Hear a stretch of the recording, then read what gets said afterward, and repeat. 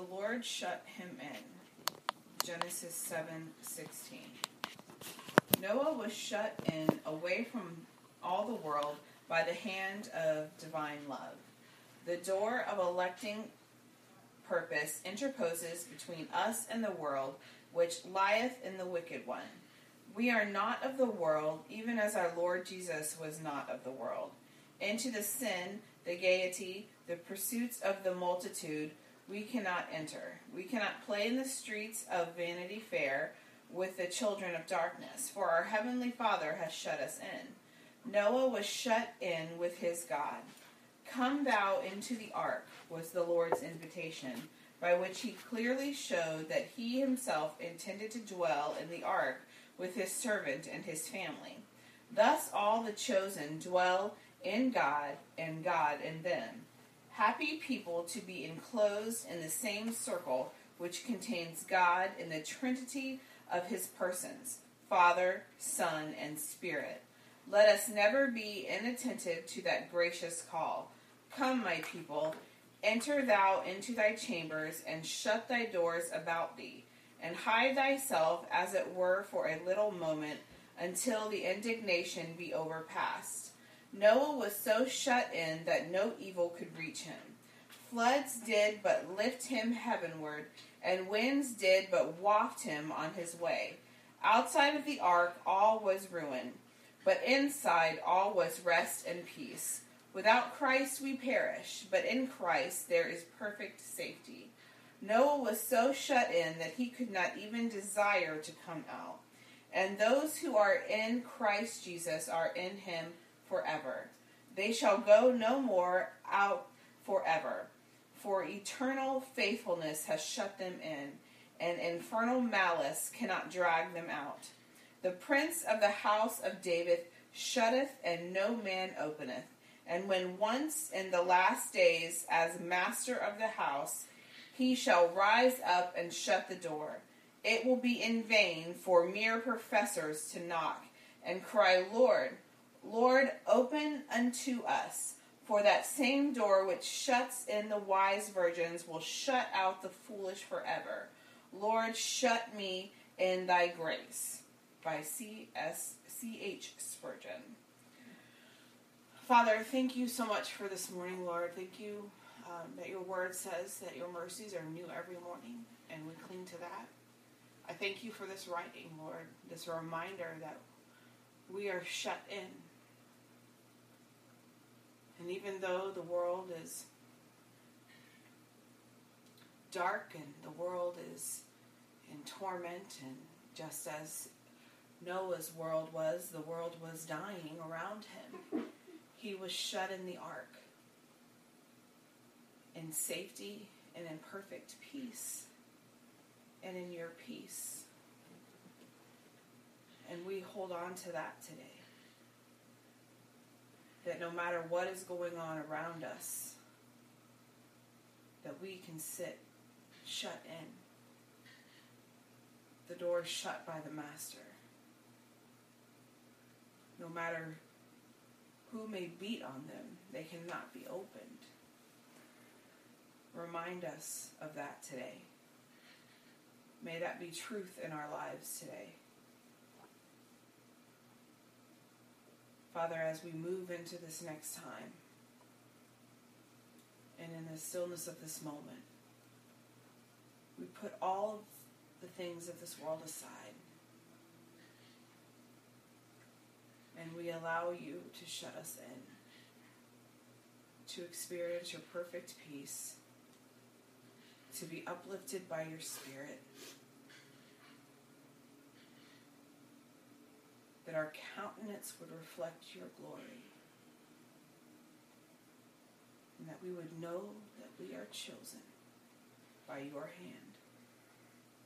In Jesus' name,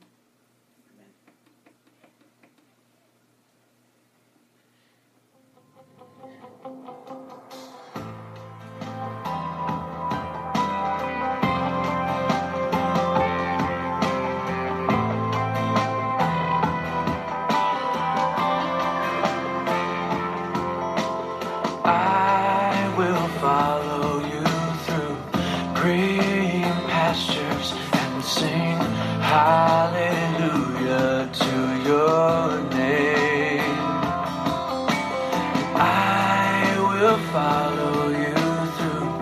dark disaster and sing hallelujah through the pain. And even in the shadow of death, I will praise you. And even in the valley, I will say, holy, my God, you are worthy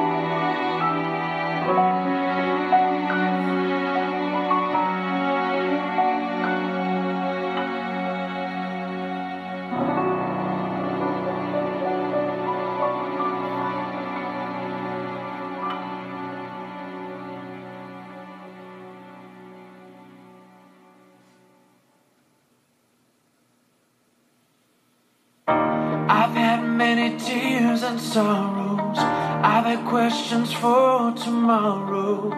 There've been times I didn't know right from wrong. But in every situation, God gave blessed consolation that my trials only come to make me strong.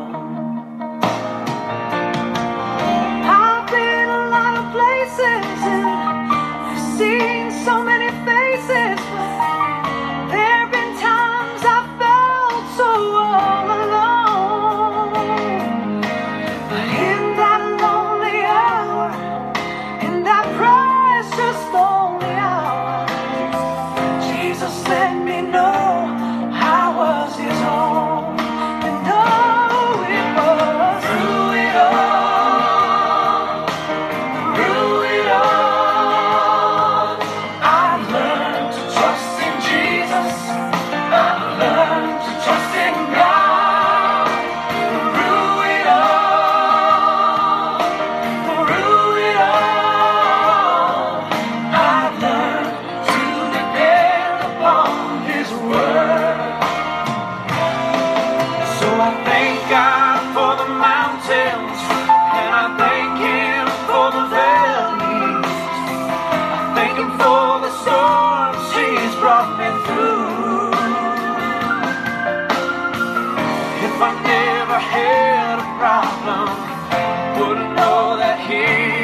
saw them wouldn't know what faith in His word could do. That's the reason I say that through it all, through it all, I learned to trust in Jesus. I learned to trust in God. Through it all, through it all, I learned to depend upon His word. Yes, I learned to depend upon His word. I learned to depend upon His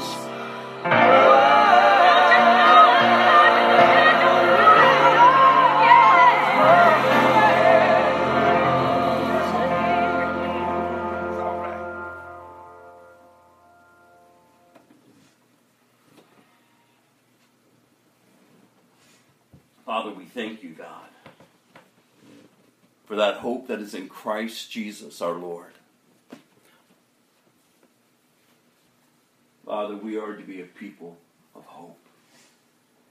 That no matter what we're facing in life today or what we would face in the days to come, God, that our hope in you will never disappoint us. So I pray to God as we come together today to just sit at your feet to hear from your word. God, that we would find comfort. God, that we would find conviction that would lead us to repentance. Father, that we would find strength yet to continue to endure. Father, we thank you that your word says that you would never leave us nor forsake us. God, that you would not abandon us. But God, that we have been engrafted into a kingdom that cannot be shaken. Father, that you've adopted us. You've called us your own. And you've given us the right to call you Abba, Daddy. So I pray, God, that today we would put aside any type of distractions or mindsets, God, that don't line up with your truth. And Father, we would have a heart that would receive the fullness of your word. And that, God, it'll take root within us to produce lasting fruit in our lives. So that ultimately, God, our lives will bring glory to your name. In Jesus' name, amen. Good morning. We are heading to Mark chapter 10 today. But before we get there, we need to go way back to Psalm 139. Through it all. I love that song. Rather we're on the mountaintops or rather we're in the valleys. It's been an interesting week, celebrating new life, celebrating graduations, celebrating marriages, celebrating, friendships, lasting friendships, and as well as mourning a death of a loved one. Doreen, Melissa's mom, her husband passed away this week. I think it was Friday. And so just a lot of different events have taken place this week. And as I've just been reflecting on them and just kind of just praying through them, we all face different challenges. We all go through different seasons of our lives. And in going through those, I want to encourage us that these seasons come not to define us in the sense of being overwhelmed by them, but they're to mature us. They're to grow us. They're to make us more like Christ, if you would. That's the hope that we have, you all. In each of those, it kept bringing me back to, wow, time is so precious. So precious. We're here today, we're gone tomorrow. We have all these different events that take place. We can celebrate. There's times of mourning. There's times of just whatever we could be facing. But what we have to understand is that time is just going.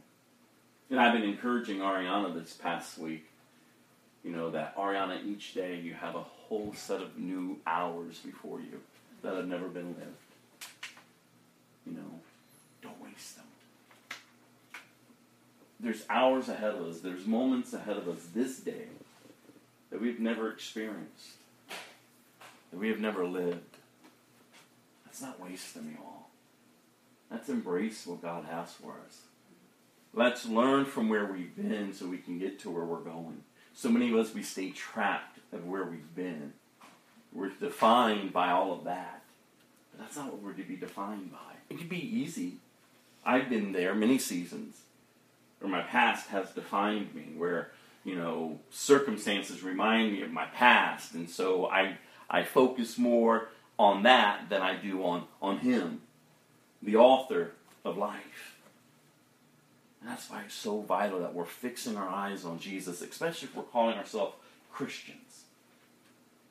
In a day and age where our society is just spinning out of control, where darkness is advancing rapidly.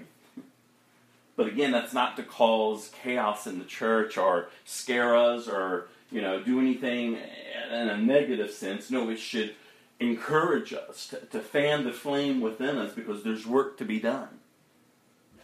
There's people to love. There's people to serve. And that's why I'm always going to keep bringing it back to us. It may not be a popular message, but it's His message. How are you serving? How are you serving others? How are you getting over yourself and learning how to serve others? That's what Jesus kept bringing it back to. And through all of His teachings, through every step that He took, His message: this is how you serve.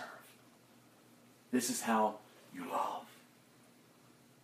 This is how it's to be displayed so that all can see there is hope in this world.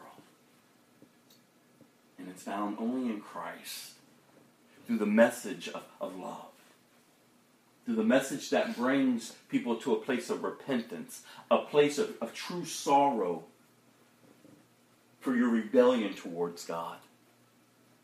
Isn't it crazy when you really think about it? That rebellion is easier than obedience. Think about that. Rebellion is easier than obedience. At least for me, I would think that obedience would be easier. But it's not. Rebellion is. It's easy to get angry. It's easy to become prideful. It's easy to become lustful. It's easy to become just, you name it. But it takes effort. It takes a choice to say, no, I submit in obedience to Jesus. Giving my life to Him. I'm telling you, those drums, since I've been telling about that experience at the beach, those drums playing behind me, it has shaken me to the very depths of my being. Because it has challenged me with my faith. Like, these people were waiting for the moon to rise. That was their hope in this new blessed season for them. They were putting their hope in the moon and not in the one who created the moon. And I'm like, oh God, I've been so broken for the lost. I've been so broken for the church. I've been so broken for us. I've been so broken for me, because it's challenging me like, God, what am I putting my hope in every day that I get up? Where's your hope? Do we have it? We should. Especially as the church. See, church is not supposed just to be a place of just showing up and then showing off and then just going your way. No, it's who you should be becoming. You long to have fellowship. You long to connect with other believers. You long to find a place of encouragement, of edification, of building up. You long for a place where you can be transparent. You long for a place of accountability. Church shouldn't be a place where the games are being played and the same old mindset and the craziness and the manipulation and the lies and the division. All of that. That's not what the church should be. No, the church is a place that we can find encouragement to propel us to continue to go out there and serve and love others. Service. First unto him and then unto others. Oh, how we need to daily humble ourselves before God and say, God, how can I serve you? How can I serve others? And in that we would remember that our hope is only found in Christ and in Christ alone. Don't seek fulfillment out here in the world. There's nothing that they can give you that's going to fulfill you. You know, this weekend I was kind of having fun, listening to different music and, listening to some old school music and, just hanging out, and as I've been reflecting and listening, I'm going, wow. God, I remember the days where if I would have heard that back in the days, that would have been everything of me. I would have taken on that persona. I would have taken on, that would have been my anthem for that day or for that week or for that month. And yet, it still left me empty. I watched a movie yesterday, and this leader, came to power. And the country gave themselves to her. And yet she died. And they mourned her greatly. They idolized her. And yet, as I'm sitting there and I'm looking, I'm like, same it is as it was then, so it is in all world. We're longing for a Savior. We're longing for someone just to step in and to make our lives right. To fix us. To give us everything we need. And we're longing for it and we're searching for it. And yet all along He's right before us. All along He's like, I'm here. Like, you can't get away from me. Like, there's nowhere you can go to escape my presence. Like, I'm here. I am here. What are you looking for? Why don't I satisfy you? And all along, He's there. And so as I woke up this morning and as I was just praying through this week and all the different events and recognizing, like, God, where can we go? I was led to Psalms 139. Listen to these words. O Lord, you have examined my heart and know everything about me. You know when I sit down or stand up. You know my thoughts even when I'm far away. You see me when I travel and when I rest at home. And you know everything I do. You know what I'm going to say even before I say it, Lord. You go before me and follow me. You place your hand of blessing on my head. Such knowledge is too wonderful for me, too great for me to understand. I can never escape from your spirit. I can never get away from your presence. If I go to heaven, you are there. If I go down to the grave, you are there. If I ride the wings of the morning, if I dwell by the farthest oceans, even there your hand will guide me, and your strength will support me. I could ask the darkness to hide me, and the light around me to become night.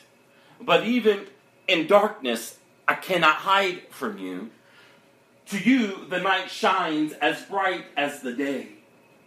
Darkness and light are the same to you. You made all my delicate inner parts of my body and knit me together in my mother's womb. Thank you for making me so wonderfully complex. Your workmanship is marvelous. How well I know it. You watched me as I was being formed in utter seclusion. as I was woven together in the dark of the womb. You saw me before I was born. Every day of my life was recorded in your book. Every moment was laid out before a single day had passed. How precious are your thoughts about me, O God. They cannot be numbered. I can't even count them. They outnumber the grains of sand. And when I wake up, you're still with me. Oh God, if only you would destroy the wicked. Get out of my life, you murderers. They blaspheme you. Your enemies misuse your name. Oh Lord, shouldn't I hate those who hate you? Shouldn't I despise those who oppose you? Yes, I hate them with total hatred, for your enemies are my enemies. Oh, I love this. Search me, O God, and know my heart. Test me and know my anxious thoughts. Point out anything in me that offends you, and lead me along the path of everlasting life. Where can we go? We're without excuse. Oh, I know we can play our games. We got one foot in the church and one foot out over here. I know that we seek to know, maybe darkness a little closer than we ought to. And you say, oh, no, I don't do that. But no, really, if you really think about what you're thinking on, does it entice you? Does darkness, rebellion, remember it's easy. Is it enticing you? Allow your heart to be examined. Allow your mind and your thoughts to be exposed. And again, it's not the weight of condemnation and shame and guilt and poor me and I can't do anything right. My life sucks. No. Because when you think of it that way, you're only looking at yourself. But get beyond yourself. Life is so much more than you. Life in the fullness of it. That God is with you. And look from even the beginning. He formed you. He knows you. Your days have been laid out.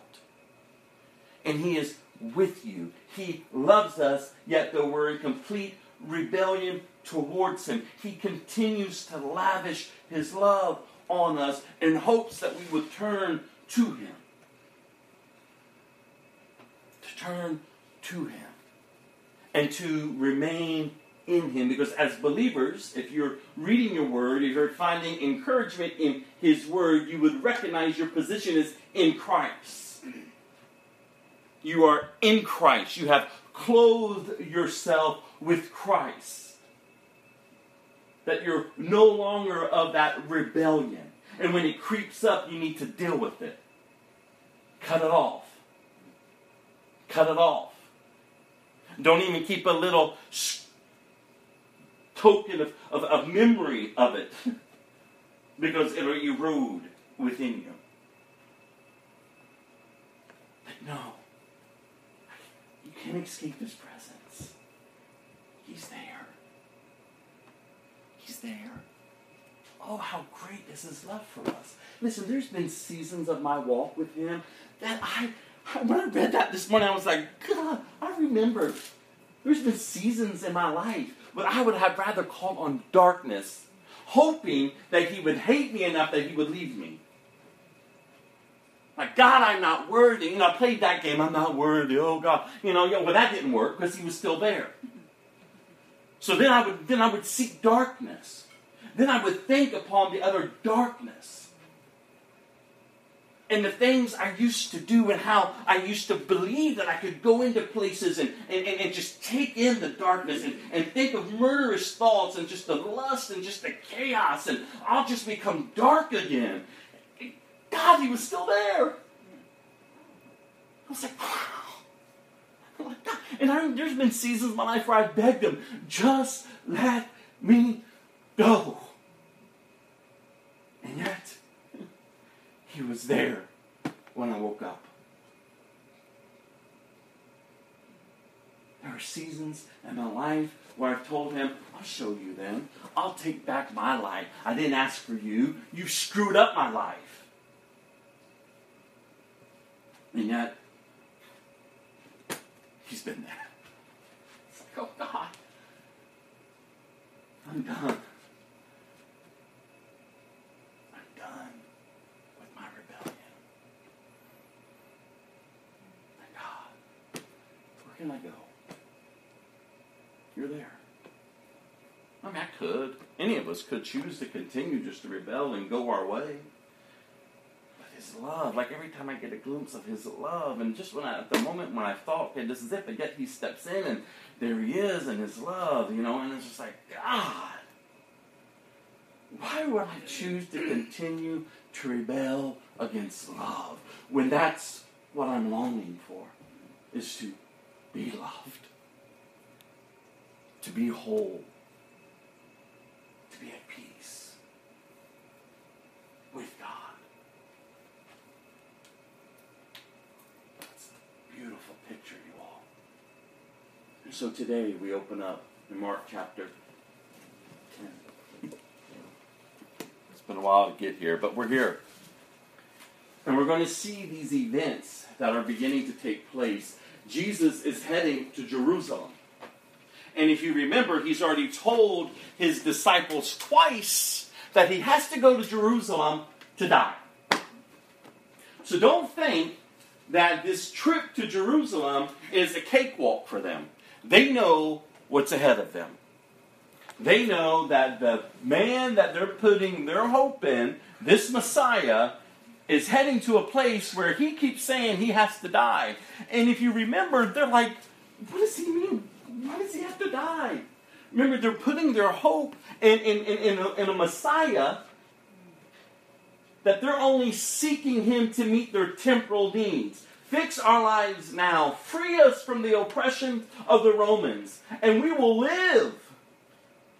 And He keeps reminding them, oh, I'm much more than that, you all. They're marching towards Jerusalem. Jesus is going to fulfill His purpose, the cross. We've been talking a lot about the cross. It was purpose even before the earth was established. He knows His purpose. He's heading there. And on the way there, He's confronted. Yet again by the religious leaders. And they're setting out to trap Him. We've tried everything else to trap Him. Oh, but one thing we haven't tried is His view on marriage. Let's see if we can trip Him up on marriage. Because if we can trip Him up, then we've got Him. Isn't it funny? It's been almost a month now, 3 weeks, since I've been studying chapter 10 and preparing to, share it with you all. So over these 3 weeks, every time I keep going back and studying through it, I'm brought back to the place of, it's funny to me that marriage has been under attack way back when. Not just in our generation. It's nothing new. For goodness sakes, it hit me, I think it was last week, John the Baptist was in prison because of his view on marriage. That's what he was in prison for. He kept running his mouth. And he died. He was beheaded because of his view on marriage. It's like, wow. And now these religious leaders, they want to throw the law at Jesus. This is what Moses says about marriage. What do you say? You see, back in their days, women were not valued. Women were seen as just property.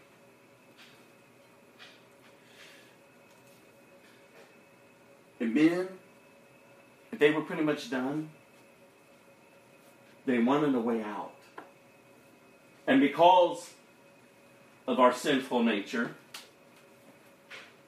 because we look beyond what we have and we want more, these men were willing to trade their wife for the next wife. For the next wife, and the next wife. And I don't want to go into a huge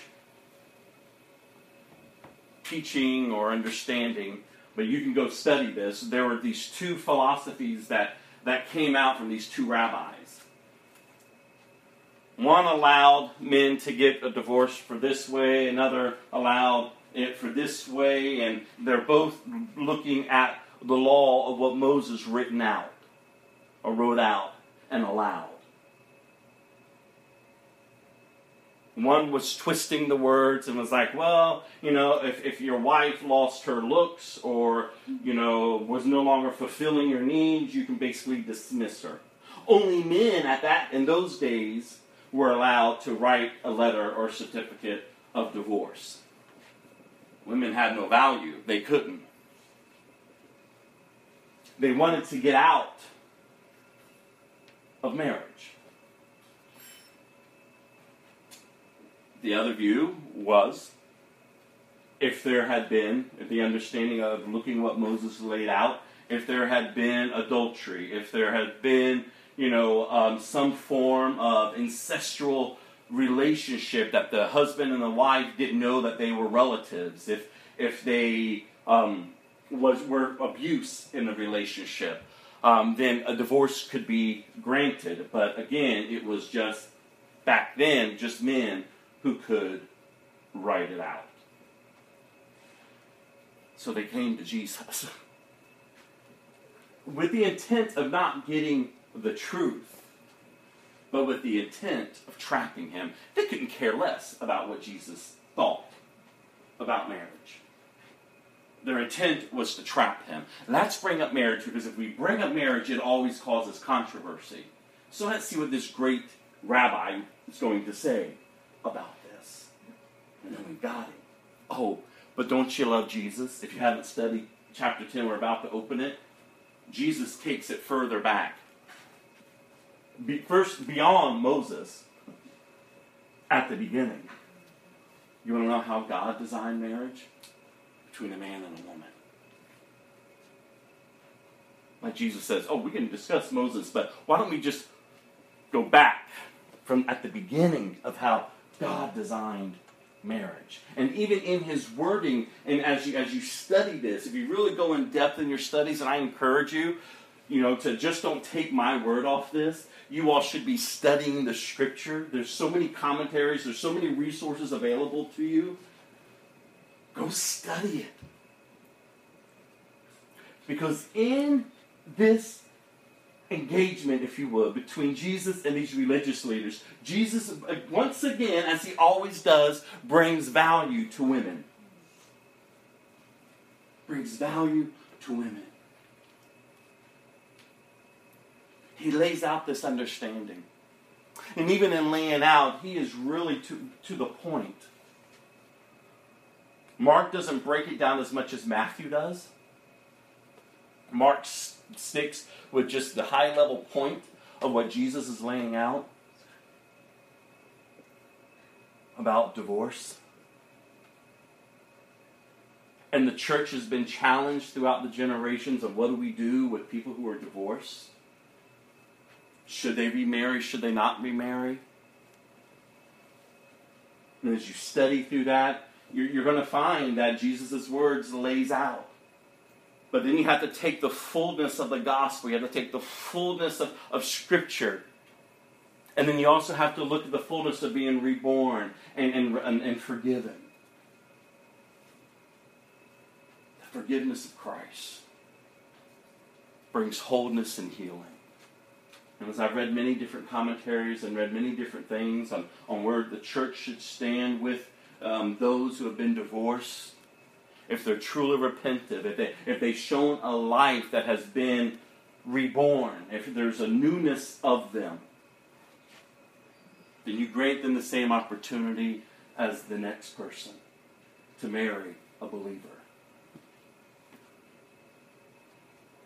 But Jesus had a lot to say about marriage. Then Jesus left to Capernaum and went down to the region of Judea and into the area east of the Jordan River. Once again, crowds gathered around him, and as usual, he was teaching them. And I just want to stop there for a second because, again, he's heading to Jerusalem. He knows his death is within reach. And yet, he still has compassion. The crowds are still pressing in on him, and he still is giving of himself. We can stop and close the word today and be encouraged just there. Yes, we have our goals, and yes, we have where we feel we want to end up, and yes, we can look at all the different distractions in our life. But if people are pressing in, look at this beautiful picture of service. He was willing to teach them, to continue to show them the way of God, to continue to give these people hope. He didn't dismiss them.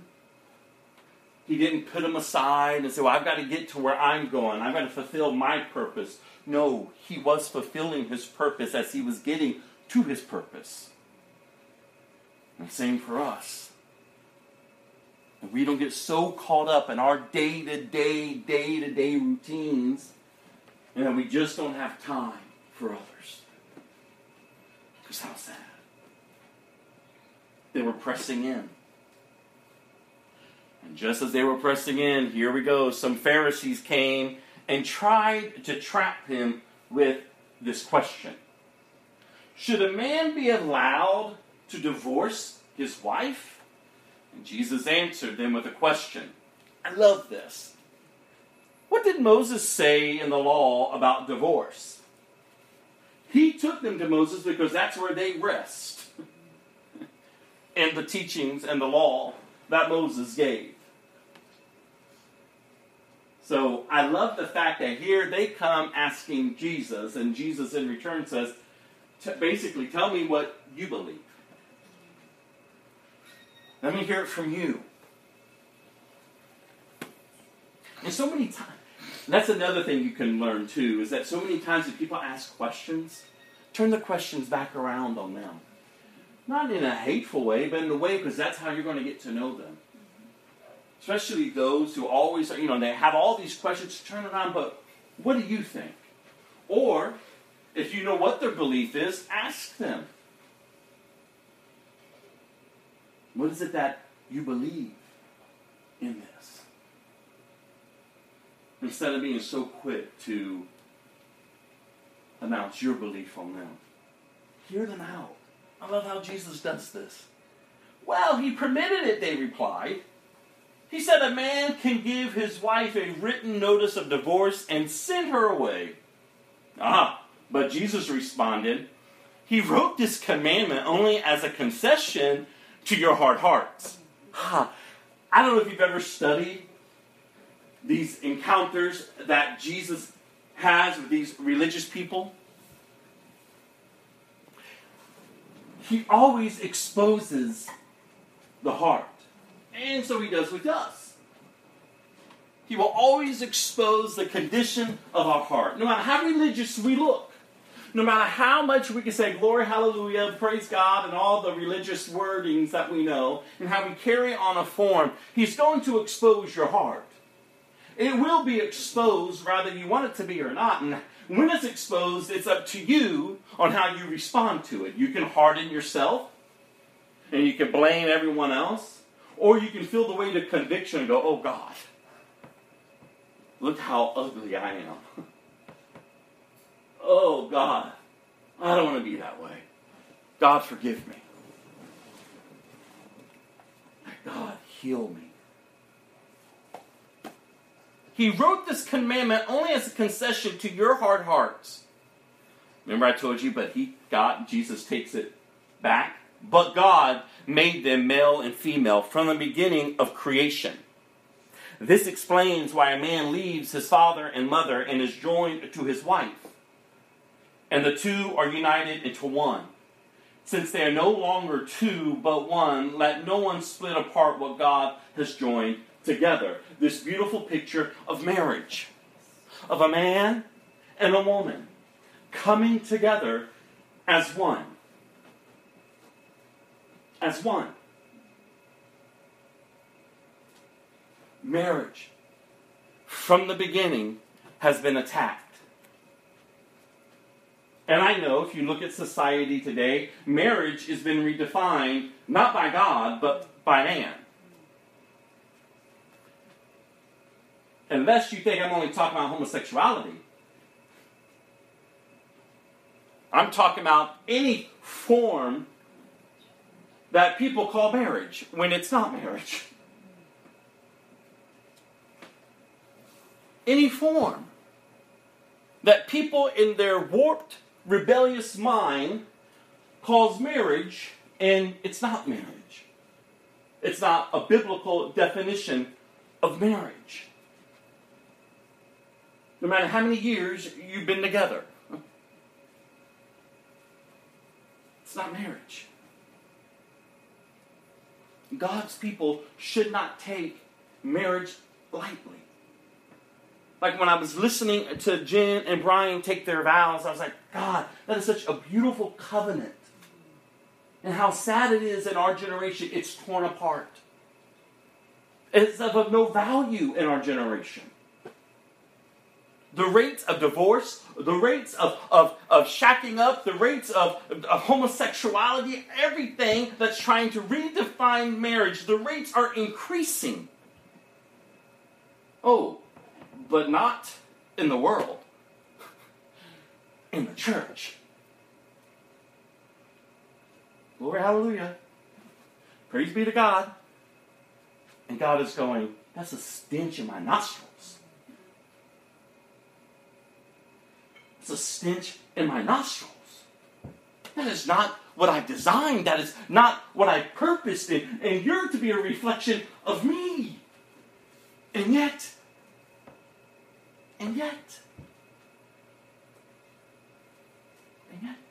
you continue to go in your ways of rebellion. And then we get angry with God. Because do you remember what we read in Jeremiah? Because that scripture hasn't left me.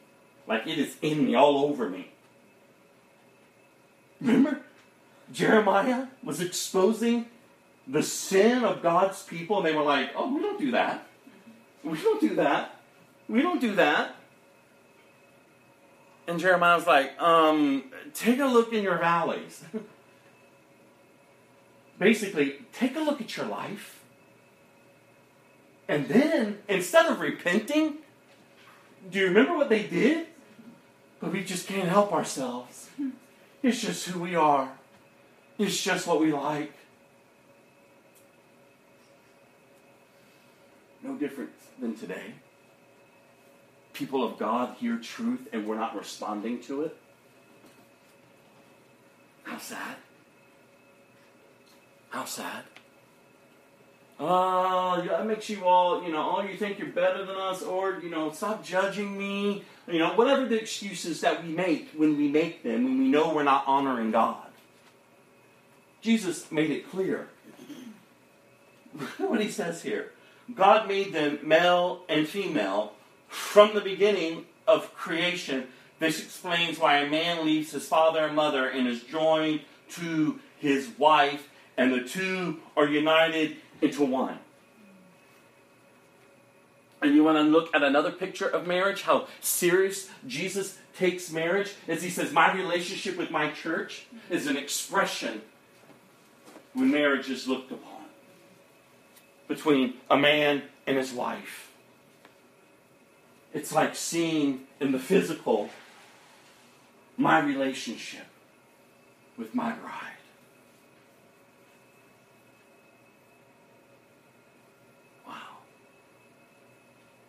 Wow. They came to trap him.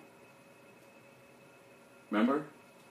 They didn't come with the intent to really learn. They came to trap Jesus. Remember what I said earlier? John the Baptist was killed because of his view of marriage. Marriage has always been under attack. Always been under attack.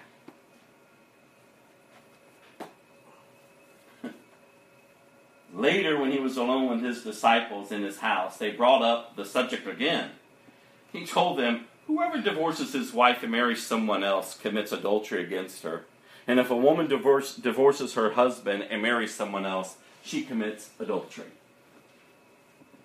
And I told you, you can go and study. Matthew carries it out a little bit more. Mark just kind of sums it up there. And again, it's not to put condemnation or, single out divorced people in the church and make them feel like they're not welcomed and there's no hope for them, because we know that's not the gospel. There's hope, there's freedom in Christ, there's a newness, but your heart and your intent on divorce shouldn't be just to replace your spouse because you found someone better. In fact, divorce should actually be the last option. There are seasons where married couples need to be separated because of abuse, because of adultery, because of just the chaos and the brouhaha. But divorce should be the last option. It shouldn't be our first. It shouldn't be our first. I've shared with you all, Gilda and I have shared, in the beginning of our marriage, oh God, I wanted a divorce. God, I want out of this. I didn't sign up for this. I don't want this. I was a runner. Many nights I ran out the door, slammed the door. I'm not coming back. God goes, yes, you are. Just I'm teaching you how to love. I don't want to love her and I don't want to love you. How about that, God? I'll go my way. You remember what we opened up with Psalms 139? How could I escape his presence? He was there. And I would have to go back. Oh, God, I'm sorry.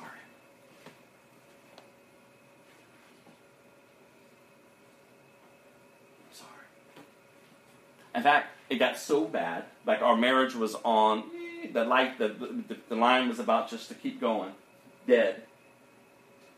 There was a separation that took place, a little bit, though there was already a separation because we both really weren't in it. And it took a loving couple, Pastor Sammy and Shannon, to come alongside us. To remind us. Is and what love is. It's work, you all. Marriage is work. It's the two becoming one. It's a process.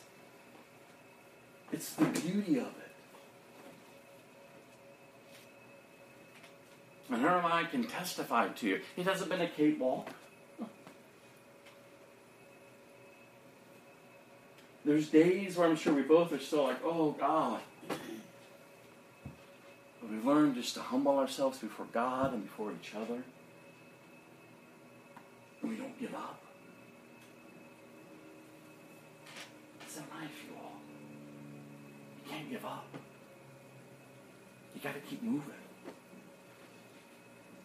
But of course, if I was abusing her or screaming at her or tearing her down, or she was running around from man to man to man to man, and there was this utter chaos that wasn't bringing any goodness to it or reflecting the fullness of what it should be. It's just hurt and destruction and hurt and destruction and hurt and destruction. But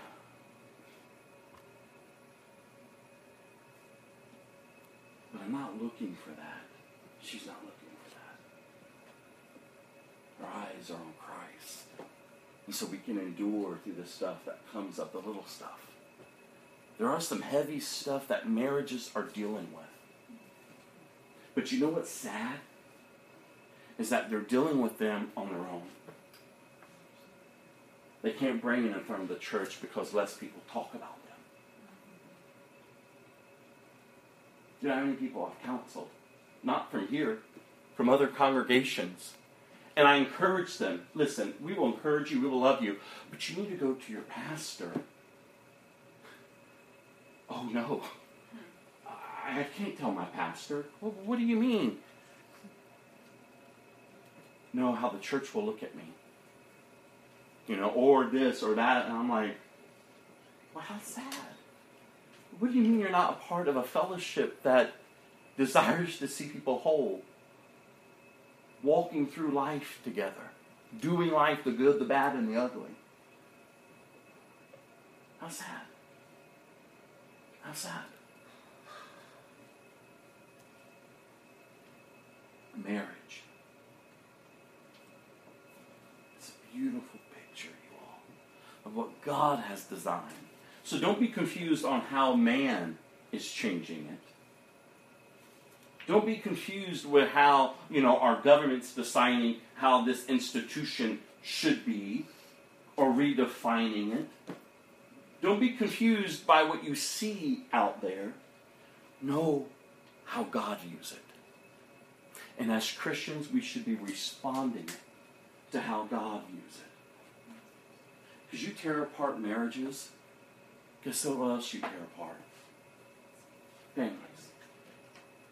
I read an incredible article, and if you haven't read it, I encourage you, go to True Freedom Fellowship's Facebook page and read John Piper's charge to the church on how to address homosexual marriages and them divorcing. He lays it out clearly. They're really not marriages in the eyes of God. No matter how much they want to pretend, they're not. It's a great point that he's listed out, but one of the points that he lists there is that the church better be ready in the generations to come on how to minister to the dynamics of these couples and their children. How is the church going to respond when one of the partners come to Christ, true repentance, and turns away from that lifestyle and says, I can no longer, because of my belief in Christ, live this way?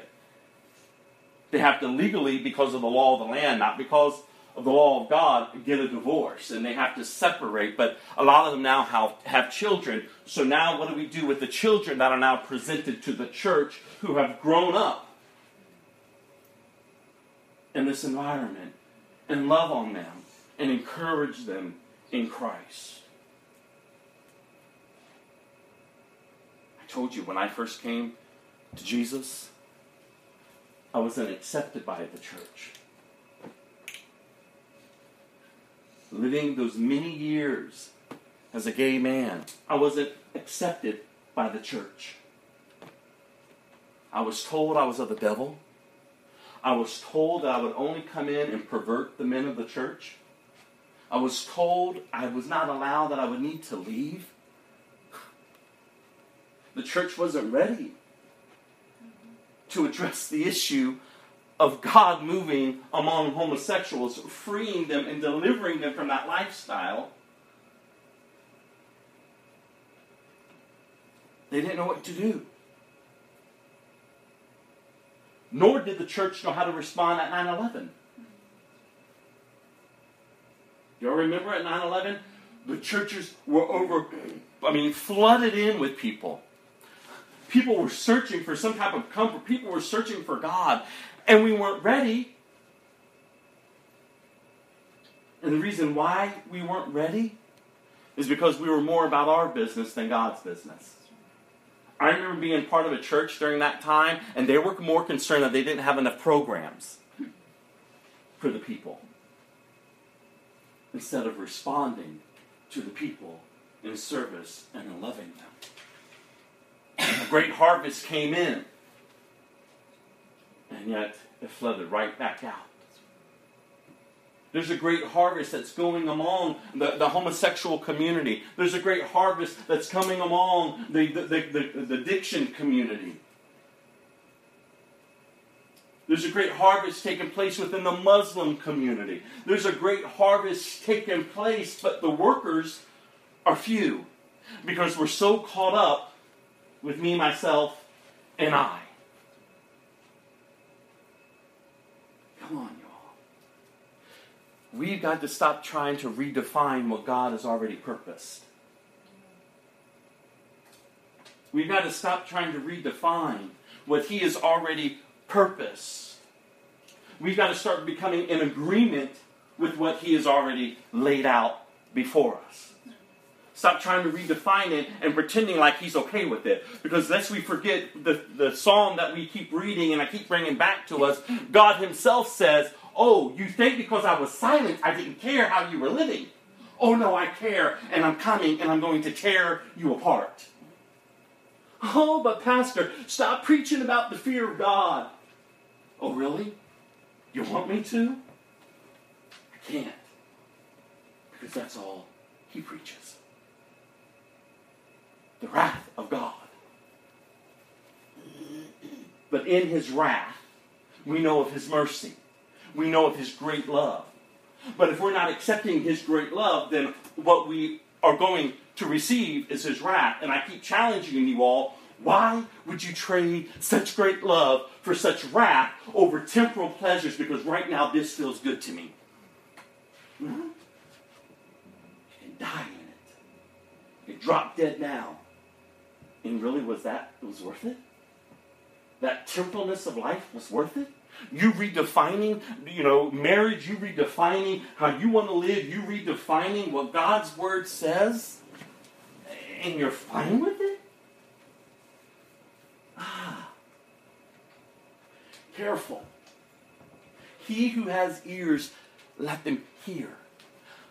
I've said this before, and I say it when I'm counseling people who are in some deep-rooted stuff. How much sin is enough to get away with? How much of your rebellion is okay with God?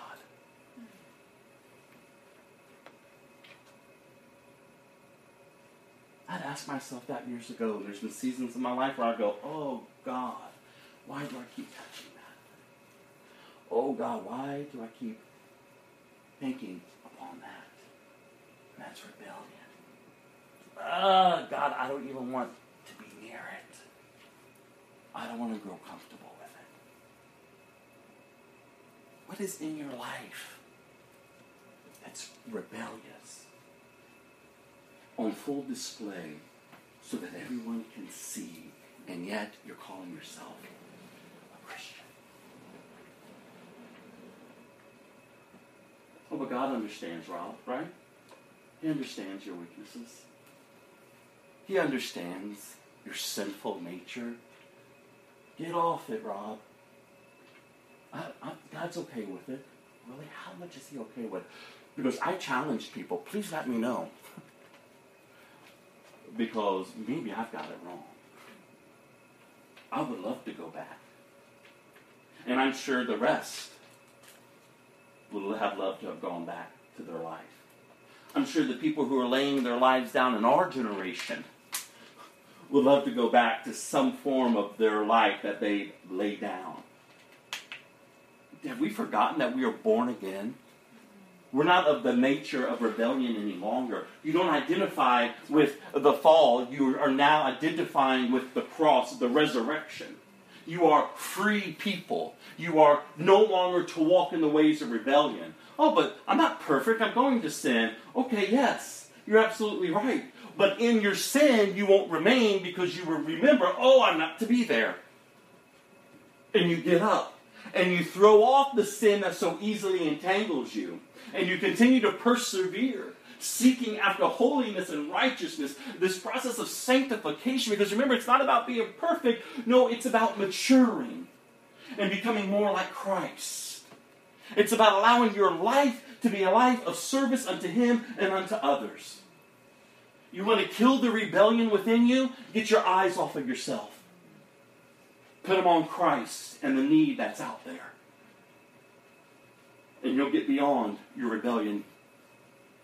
You'll live differently. You'll love differently. Jesus held up a standard. He said, you really want to know what I think about it? Let's go back to the beginning. What are you wrestling with today, y'all? Take it back to how God designed it and purposed it. Whatever it may be. Maybe it's not maybe it's whatever else is within you. What does God have to say about it? Remember, He's the author of life. One day, some parents brought their children to Jesus so He could touch and bless them. But the disciples scolded the parents for bothering Him. When Jesus saw what was happening, He was angry with His disciples. He said to them, "Let the children come to me. Don't stop them, for the kingdom of God belongs to those who are like these children. I tell you the truth, anyone who doesn't receive the kingdom of God like a child will never enter it." Then He took the children in His arms and placed His hands on their heads and blessed them. Where is Jesus heading to? Jerusalem. He's already said twice to His disciples, I'm heading there to die. They don't understand this. Remember, I'm sure they're all caught up in the moment. They're lost in transition, if you would. They believe that He is the Messiah. They believe that He'll be the one that will bring order to their lives, but they're not seeing it from the eternal aspect. They're only seeing it from the temporal aspect. And so now these parents want to bring their children, and they're bothering Him. We're heading to Jerusalem. The moment is here. The moment is now. Stop bothering Him. And Jesus tells them, Don't do this. He's angry with them. Why would you keep them from me?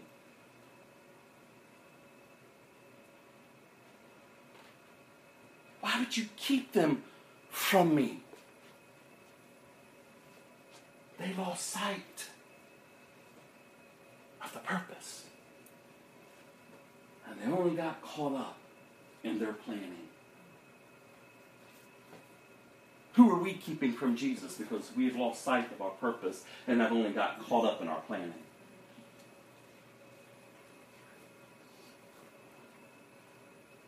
This beautiful picture that Jesus lays out. For the kingdom of God belongs to those who are like these children. I tell you the truth, anyone who doesn't receive the kingdom of God like a child will never enter into it. Anyone who doesn't come by faith, genuine faith like a child, children trust. I don't know if you ever notice, but little children, if you put your hand out to them, the majority of them you don't have to tell. Their response is,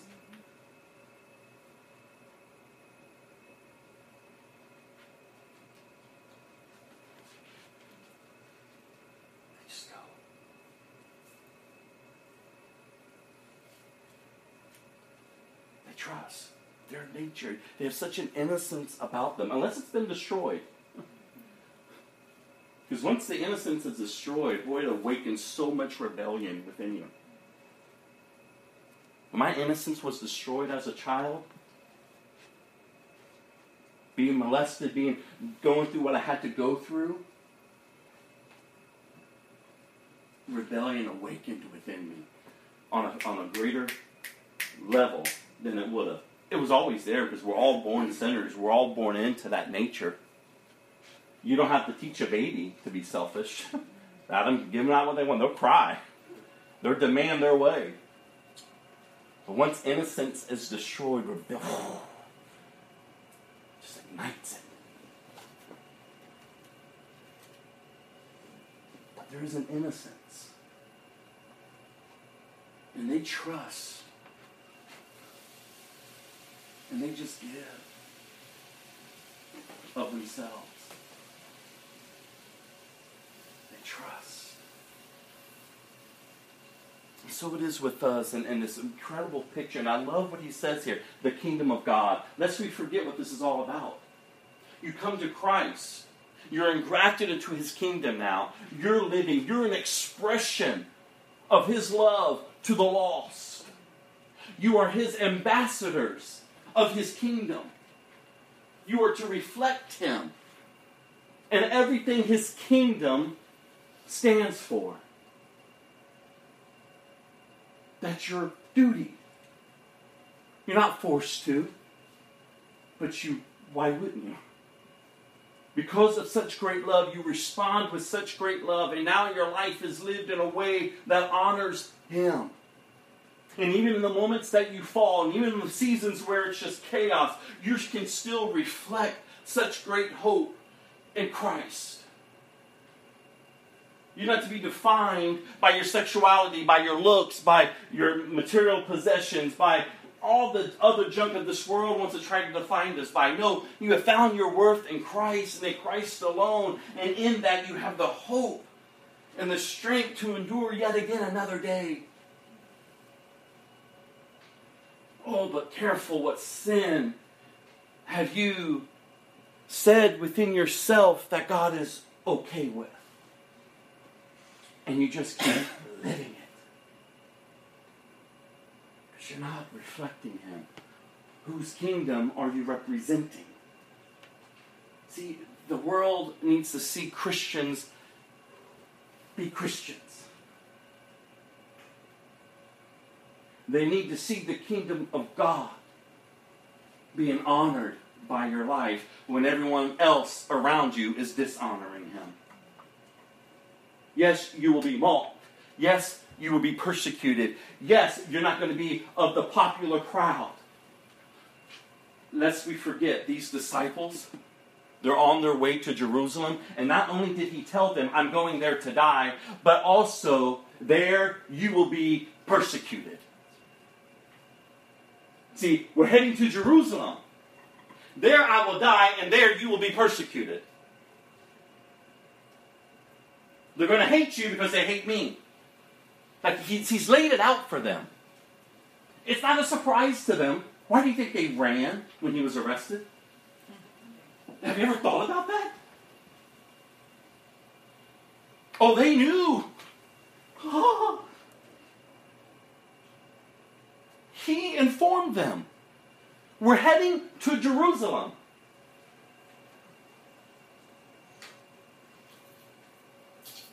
And this is what they're going to do.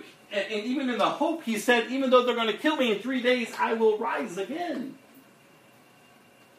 But they couldn't understand it because they were only looking at the temporalness of life. And now Jesus lays out this understanding about the kingdom of God and how one can enter in by like the faith of a child.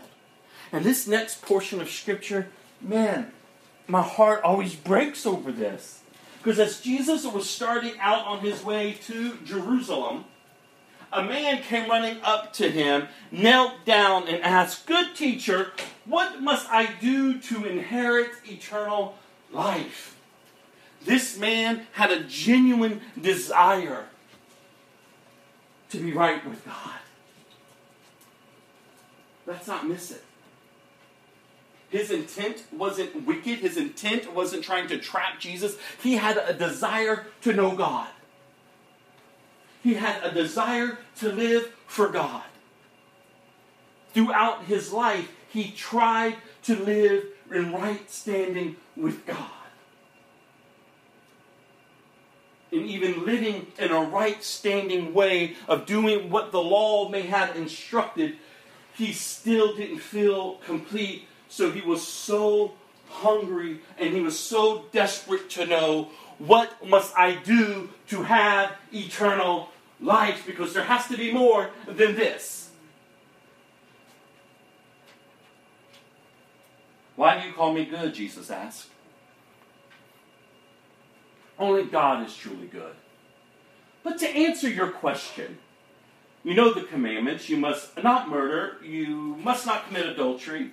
You must not steal. You must not testify falsely. You must not cheat anyone. Honor your father and your mother. Teacher, the man replied, I've obeyed all these commandments since I was young.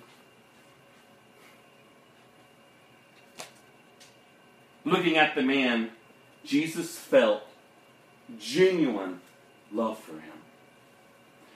Oh, remember what I said earlier? He always exposes the heart. The man was taking pride in what he was able to accomplish. I've kept all of these, Jesus. I'm a good person, Jesus. Look, I'm not as bad as Norma. Look, I'm good. I don't hurt anybody. My intentions are good. Look.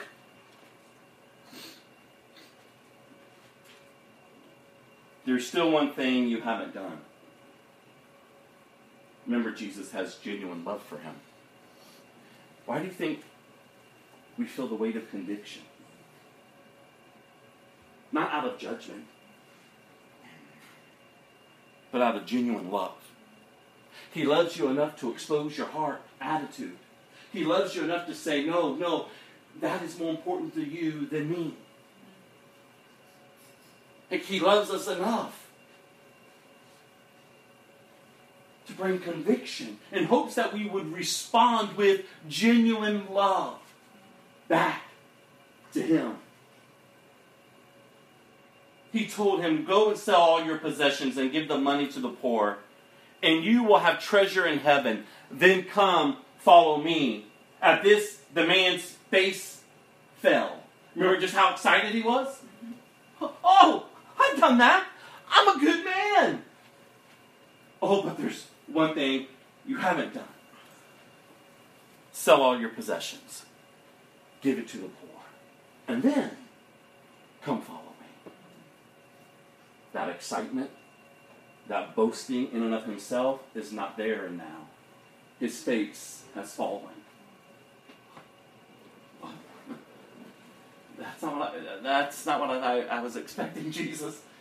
What? And not only did his face fall, he went away sad, for he had many possessions. Remember I told you past few weeks, it's not bad to have relationships, and it's not bad to have possessions. They just shouldn't have you. It wasn't wrong for him to be wealthy. He was a rich young ruler. He had a lot of wealth. But his wealth had him. And that's what kept him from Jesus. He loved his wealth more than Jesus. He loved material possessions. Yet though, within him, he was struggling with the understanding of desiring eternal life. It's the most craziest thing. He already knew there was something that was missing within the temporalness of what he has to seek after eternal life. And when it was presented to him, it's your possessions that are keeping you from me. It's like, oh, wait a minute. Now you're touching the wrong area. All right, never mind, God. And go. Those of you who have been around me long enough, you know my testimony. I was a very wealthy man. I had everything I've ever wanted. I could have taken care of my family and then some. I could have traveled anywhere I wanted. Could have done anything.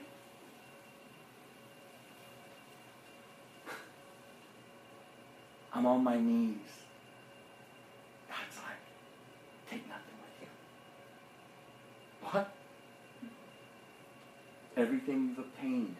As clear as he said it then, it still rings in my ear. These words that he says, everything you've obtained in sin. They're of no value for you. The very fear of a child when I was a kid. I wasn't going to be poor. I wasn't going to be like my family. I was going to make something of myself. I set out to gain so I would never be in lack. That I would have some sense of belonging. That I would have a home. That I wouldn't have to move from place to place, or a place that will always have electricity, a place that will always have running water, a place that I would be safe. Okay, wait a minute, God. The very fear as a child you're making me face, because where am I going now? If I'm not this man anymore, if I can't take any of this with me, oh, trust me, my face fell. God, give me a couple weeks. I'll move some money around. In fact, the man that I was with, he would have been more than happy to give me whatever. In fact, he even offered, Rob, stay. We didn't have to be in a relationship, just stay. Remember, he already came to a place where he was watching such a transformation take place in me. He told me, I don't know how to fight for you. I don't know how to fight against this God that you've given yourself to. If it was another man, I would fight for you. If it was a woman, I would fight for you. But it's God, and I don't know how to fight against the one you've given yourself to. So he kept saying, you're a different man. I don't even know you. You're becoming such an incredible man. It's okay, just stay. He already moved into the other room. The sex has already stopped. The intimacy was no longer there. And he was okay. You see, I could have stayed in my head. I'm going, wait, I could stay. Okay, wait, I can move this around. Wait, oh, God, take nothing. Oh, God. And in the moment of wrestling, he revealed to me eternity. And in that revelation, I stood up, and it was like things were just falling off. I was like, oh, okay, God. I swung open the bedroom door. Rich was standing there, and he was like, you're leaving. I'm like, yeah. I'm his. I don't understand all of this. I don't even know him that well.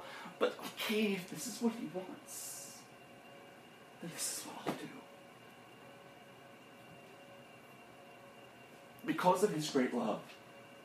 How are you responding to his great love for you? What is it that you're holding on to that's defining you? Maybe it's not possessions. Maybe it's just your past, because you're more comfortable being a victim than being in freedom. What is defining you? What's defining me? What's keeping us from the fullness of God's love for us? Because in the end, that's all it's going to be, you all. Do you recognize that? In the end, that's it. When you take your last breath, you stand before God. And when you stand before him, he's not going to be like, oh, well, let's see, Michela. Let's see, Melissa. No.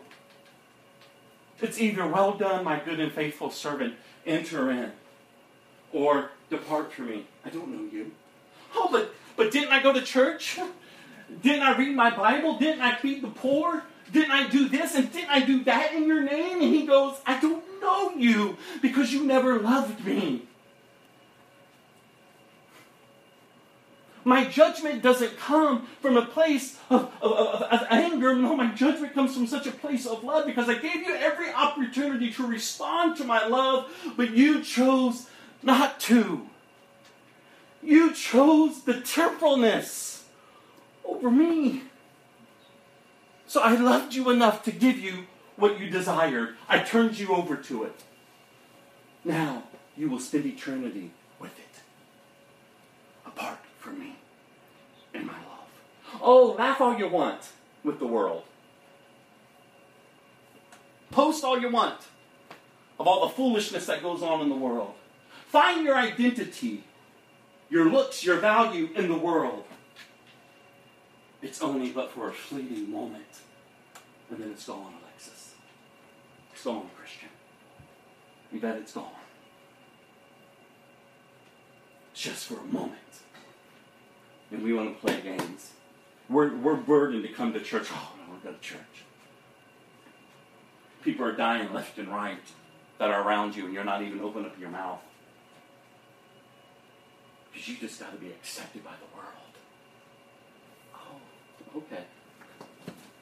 And that's what you'll have. This man came with a sincere, genuine heart. I want to know what it is to have eternal life. I've been good. I'm not like the rest of the wicked people. I've been good. I've done good. But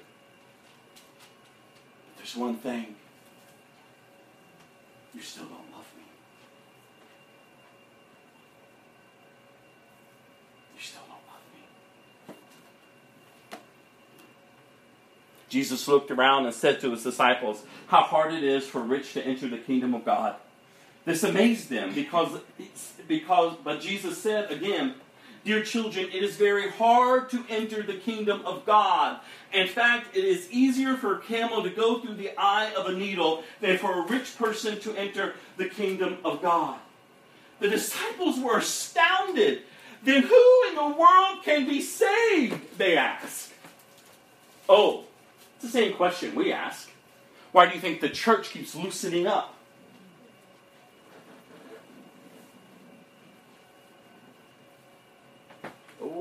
Doctrines that have held for thousands of years in our generations are being swiped away and erased. Just not everyone in. Let's not deal with sin. In fact, there's a doctrine now within the so-called church that erases hell.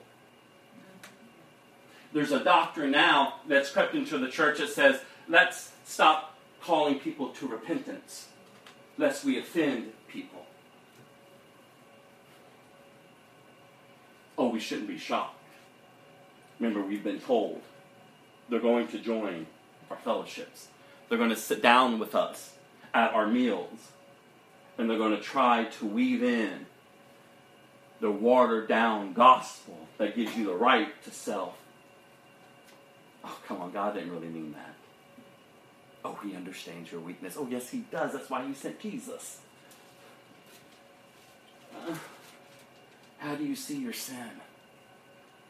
Like, it's hard for people to enter in. Come on, Jesus, lighten up. No, he says the road is narrow. Not that many people are going. There's work to be done, you all. That's why I want to challenge us. I don't care. I'll keep doing it until I have no breath in my body. I will continue to challenge myself, and I will continue to challenge whoever's sitting here to get out there and live as one who is following Christ. I got nothing else for you. I tell you, I can shuck and jive like the best of them. I can perform for you. But years ago, God kept me from a platform and said, I didn't call you to perform for me.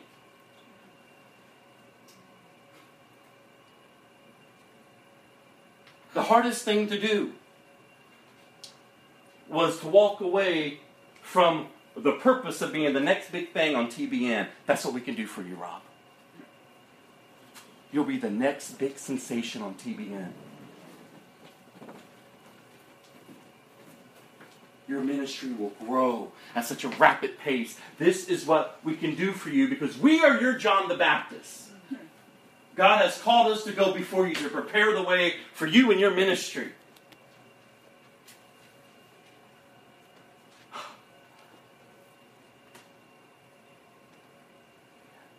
I could perform. In fact, I'm a thespian. I'm an actor. Years ago, I was given my certificate as a performer. I can act. I can put on a show. I can cry with you on a dime. I can bring tears. I could do whatever.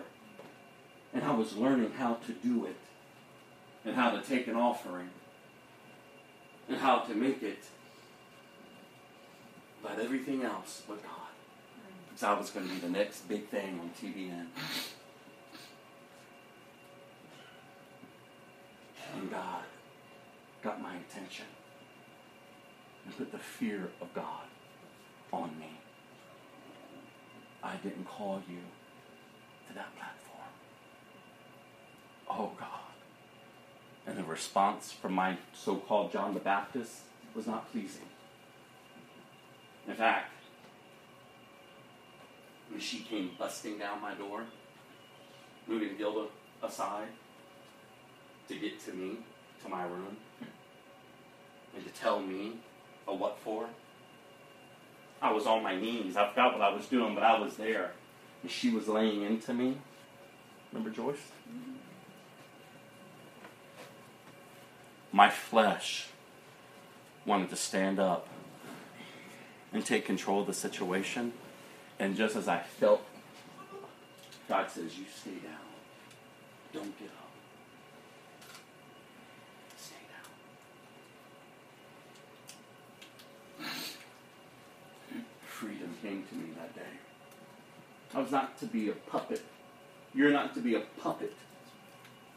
You're not to be so caught up in what others expect of you in your walk with God. And how maybe they want it to look. No, y'all just live for God. Just live for God. Be discipled. Grow up in your faith. Jesus is saying here, not that many are going to find it. Who can be saved? Jesus looked at them intently and said, humanly speaking, it is impossible. But here's the hope. But not with God. Everything is possible with God. Because when we read 2 Peter, do you remember why God is holding back his wrath? Do you remember why he's not returning yet? In hopes that people would come to salvation. Then Peter began to speak up. We've given up everything to follow you, he said. Yes, Jesus replied. And I assure you that everyone who has given up house or brothers or sisters or mother or father or children or property for my sake and for the good news will receive now in return 100 times as many houses, brothers, sisters, mothers, children, and property along with persecution. Have you ever noticed that there? Yes! You've given up so much, and in doing so, so much is going to be given back to you. But don't forget, persecution. Lest you make it all about prosperity. And in the world to come, that person will have eternal life. There's your reward. Eternal life. But many who are the greatest now will be least important then. And those who seem least important now will be the greatest then. Oh, remember that theme I keep telling you? Jerusalem. They were now on their way up to Jerusalem. And Jesus was walking ahead of them. The disciples were filled with awe, and the people following behind were overwhelmed with fear. Jerusalem. They had to ascend to get to Jerusalem. They were going up. We all know, because if they were following Christ, they knew what was ahead. It's all coming together. This is what we were expecting. The Messiah is about to enter in. He keeps saying that he's going to die, that he's going to have to suffer at the hands of the religious leaders. He's saying that we're going to be persecuted. The disciples are in awe. They're not sure what to expect. The people who are following him are like, there's some hesitance. There's fear growing among them.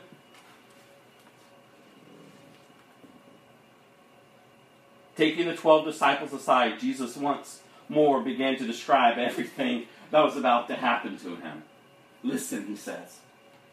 We're going up to Jerusalem where the Son of Man will be betrayed to the leading priests and the teachers of the religious law. They will sentence him to die and hand him over to the Romans. They will mock him, spit on him, flog him, and whip him, and kill him. But after 3 days, he will rise again.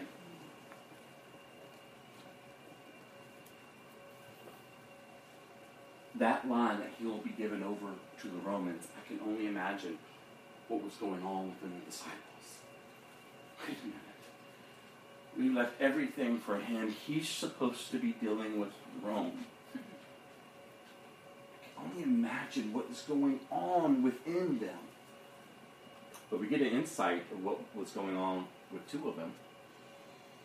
Because right after he says this, James and John, the sons of Zebedee, came over and spoke to him. Teacher, they said, we want you to do us a favor. Now remember what he just laid out. We get insight at least to what these two are thinking about. What is it your request? He asked. They replied, when you sit on your glorious throne, we want to sit in places of honor next to you, one on your right and the other on your left. Like when you finally deal with Rome and you take your throne, remember, they're looking only for an earthly Messiah. They don't have the fullness that he's the kingdom of God, the eternal kingdom. But when you're sitting on your glorious throne, you want to be there. But Jesus said to them, you don't know what you're asking. Are you able to drink from the bitter cup of suffering I'm about to drink? Are you able to be baptized with the baptism of suffering I must be baptized with? Oh yes, they replied, we are able. And then Jesus told them, oh, you will indeed drink from my bitter cup and be baptized with my baptism of suffering. But I have no right to say who will sit at my right or my left. God has prepared those places for the ones he has chosen. When the 10 other disciples heard what James and John had asked, they were indignant. So Jesus called them together and said, you know that the rulers in this world lord it over their people, and officials flaunt their authority over those under them. But among you, it will be different.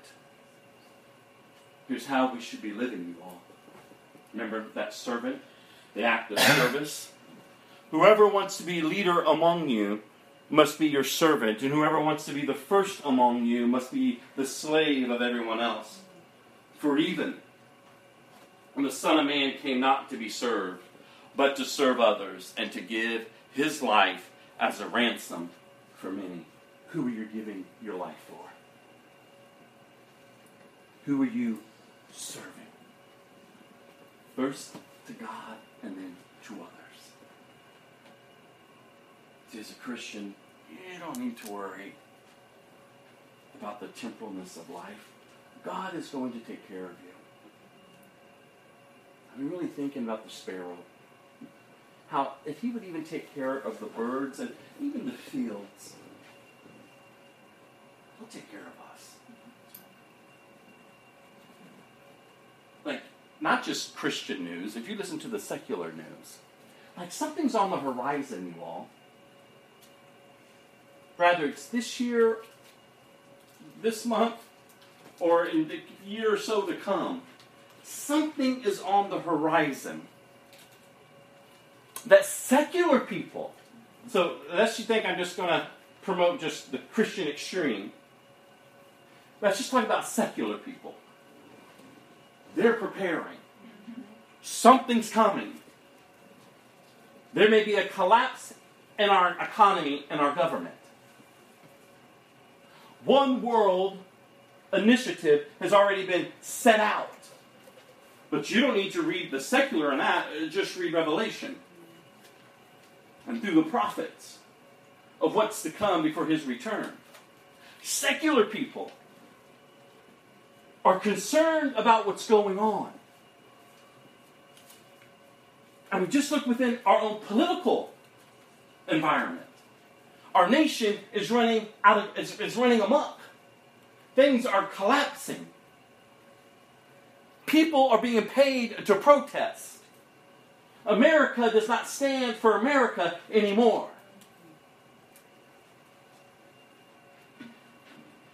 Our founding fathers and the vision of what America was to be has been stripped away from us. And if you talk this way, then you're looked at as the ones that are wrong. Our own nation is being mocked. The founding fathers and the belief of what this nation it was to be is being mocked by our first family in the White House. Oh, unless you think it's just Christians who are saying it, listen to the secular teachers out there on politics.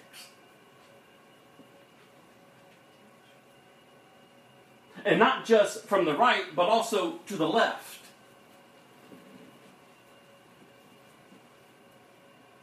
Something's on the horizon. But you know what? We weren't prepared as the church. Do you know why? Because it was on the horizon within the church years and years and years ago, but we did nothing to respond to it.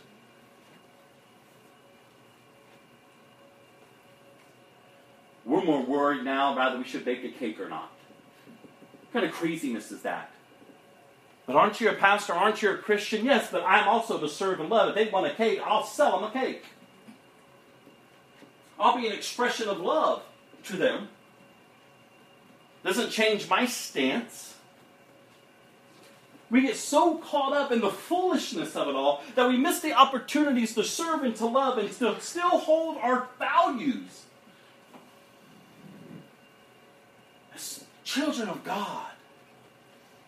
We get so caught up in the hype. Plus, trust me, I've been there. But we're missing it. We had an opportunity generations ago to respond to what was taking place, but we as the church didn't. And you know what gets me? Is we blame the lost for the judgment of God coming to our nation. Oh, but the judgment starts with the house of God first. So unless we stop getting up on our high horses and cursing them, we better start looking at us and what we have neglected to have done. We've neglected. We have eroded within. And heresy and false doctrine is just running amok in America. To whereas missionaries from Africa, from China, for God's sakes, are burdened by the Holy Spirit to come to America to preach the gospel. What? And yet we keep gathering in our churches. Gathering in our churches. Conferences after conferences. Material after material. And yet our lives are not changed. What are we doing? What are we doing? These men, they were hoping. They were hoping for what they thought it would be. Praise be to God that in the end, when He rose from the dead, the Holy Spirit poured out on them. Their eyes were open. They were like, oh, this is much more than what we thought. And then from there, they had a passion. They had a desire. They died for what they believed in. Here, they were questioning every which way. Here, they were caught up in the moment. But when the rubber came to meet the road, they laid down their lives. Oh, because it's much more than temporalness. It's the eternal. And that's why they were bold in their preaching. That's why they changed the world. That's why throughout the generations and generations and generation, God always has a remnant of His people on this earth who will not bow down, who will not give in to the temporalness of life. They would be the light on the hill. They will be the voices in the wilderness. Something is on the horizon. Moral decay is rapidly just descending, just everything is just falling apart. And God has so much more for us than what we've allowed ourselves to believe. God has so much more for us. That's why we've got to stop playing church. We've got to start being the church. They were heading towards Jerusalem. They knew what was ahead of them. Even with the wrong mindset, they still endured. You see, God chose them. And just as He chose them, He chose you. Follow me, He says. Follow me. Finally, in verse 46. Then they reached Jericho, and as Jesus and His disciples left town, a large crowd followed Him.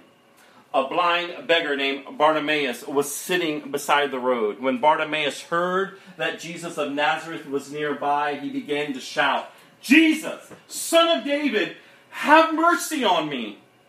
"Be quiet," many of the people yelled at him. But he only shouted louder, "Son of David, have mercy on me." Have you ever been that desperate? Cry out for him. Others may tell you to be quiet. Others may try to silence you. But don't stop. Cry out, you all. From the very depths of your being. Cry out. When Jesus heard him, I love this, he stopped and said, "Tell him to come here." This is the God in whom we serve, y'all.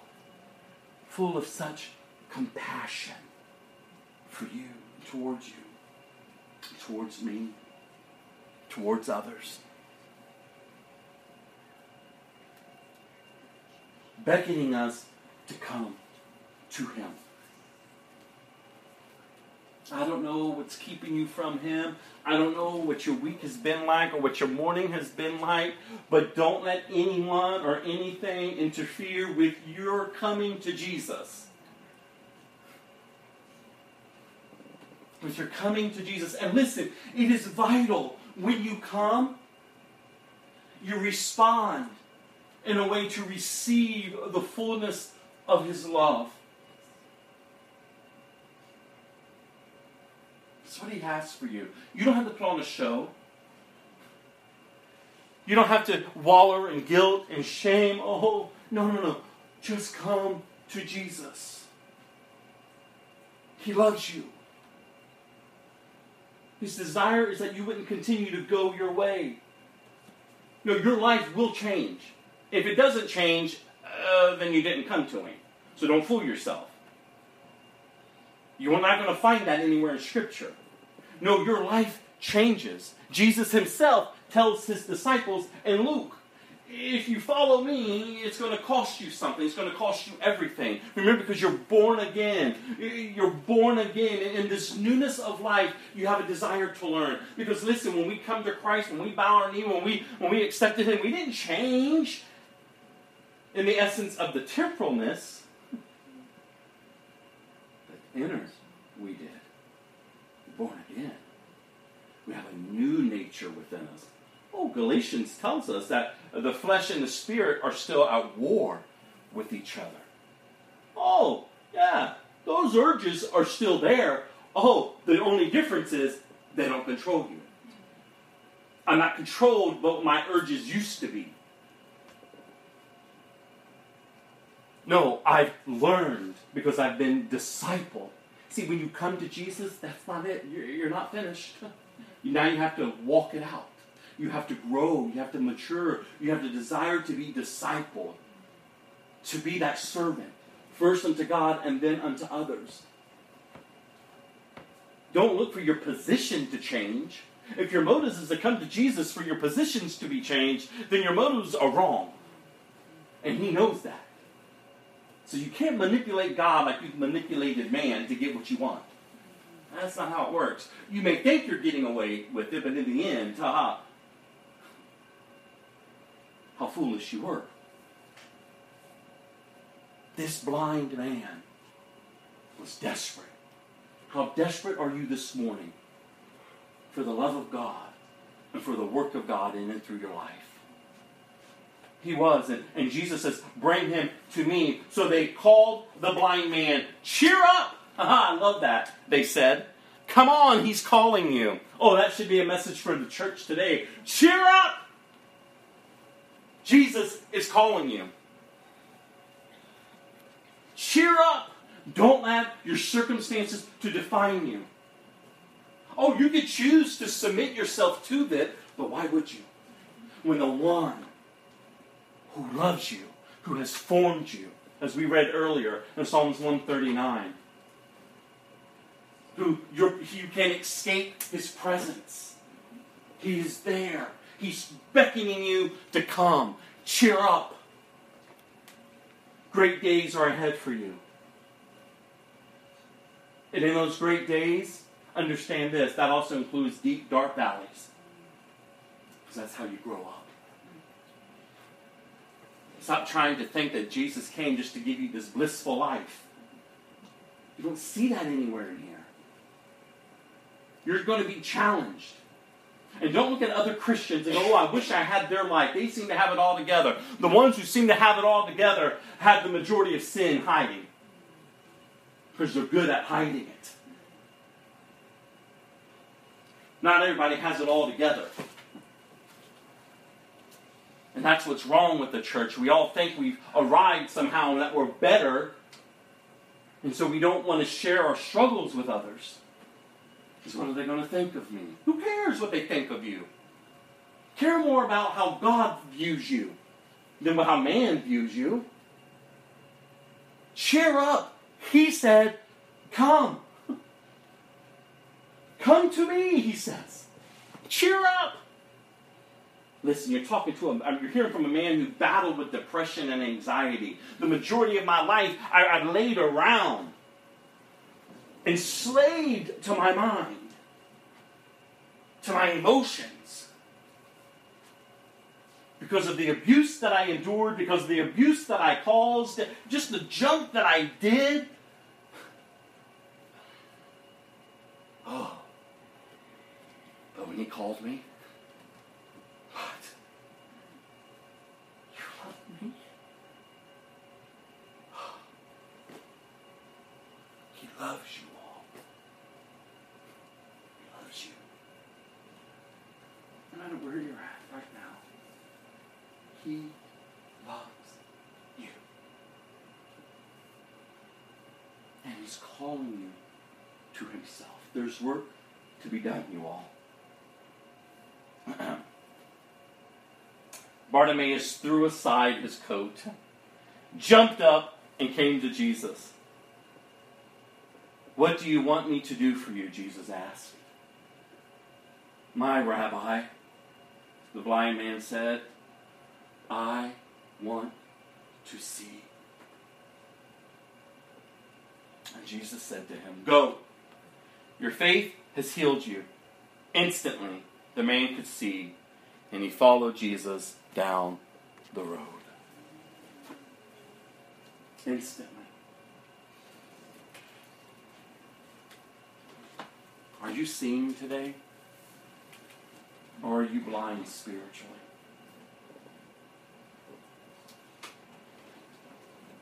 Do you really see him? How are you responding to him? How are you responding with the sin that is in your life that is controlling you and mastering you? Romans 6 is very clear. Sin is no longer to be your master. Jesus is. We all have a story that we could tell. We all could tell of our rebellious ways. Remember what I said earlier? Why is it easier to rebel than to obey? That old nature, that nature that we're born into, it's craving to destroy you. That's what rebellion does. It leads you down the wrong path. Why do you think the Word of God says, set before you is life and death? Choose life. You all choose life. Let's live, you all. Let's get up from where we've been. Let's throw off the sin that so easily has entangled us. And let's choose to live with purpose. With purpose. So when you finally take your last breath, you've lived a life on purpose. You've lived a life giving to others. You've lived a life being an expression of love to others. And in that, you'll hear him say, Well done, my good and faithful servant. See, we got to get up. We got to begin to truly see him for who he is. Careful what you're hearing out there. Careful what you're putting your hope in out there. What you believe will define you. And what defines you is how you'll live. I had a lot of addictions. I had a lot of issues going on in my life. And if I wanted to, they could define me again, but why would I choose? I know what they only gave me. So I don't make light of your struggles.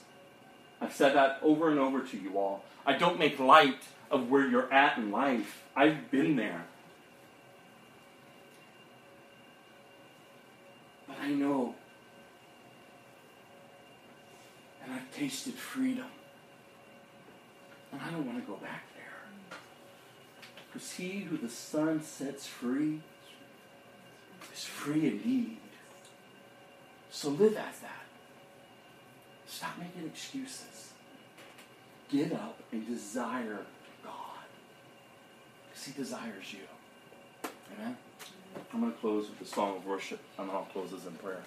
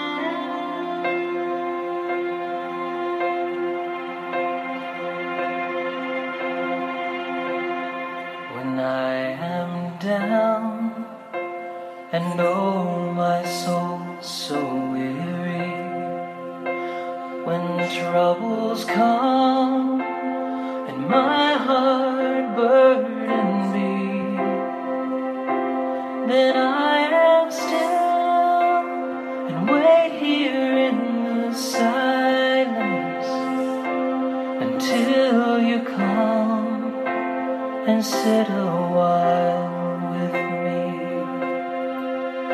You raise me up so I can stand on mountains.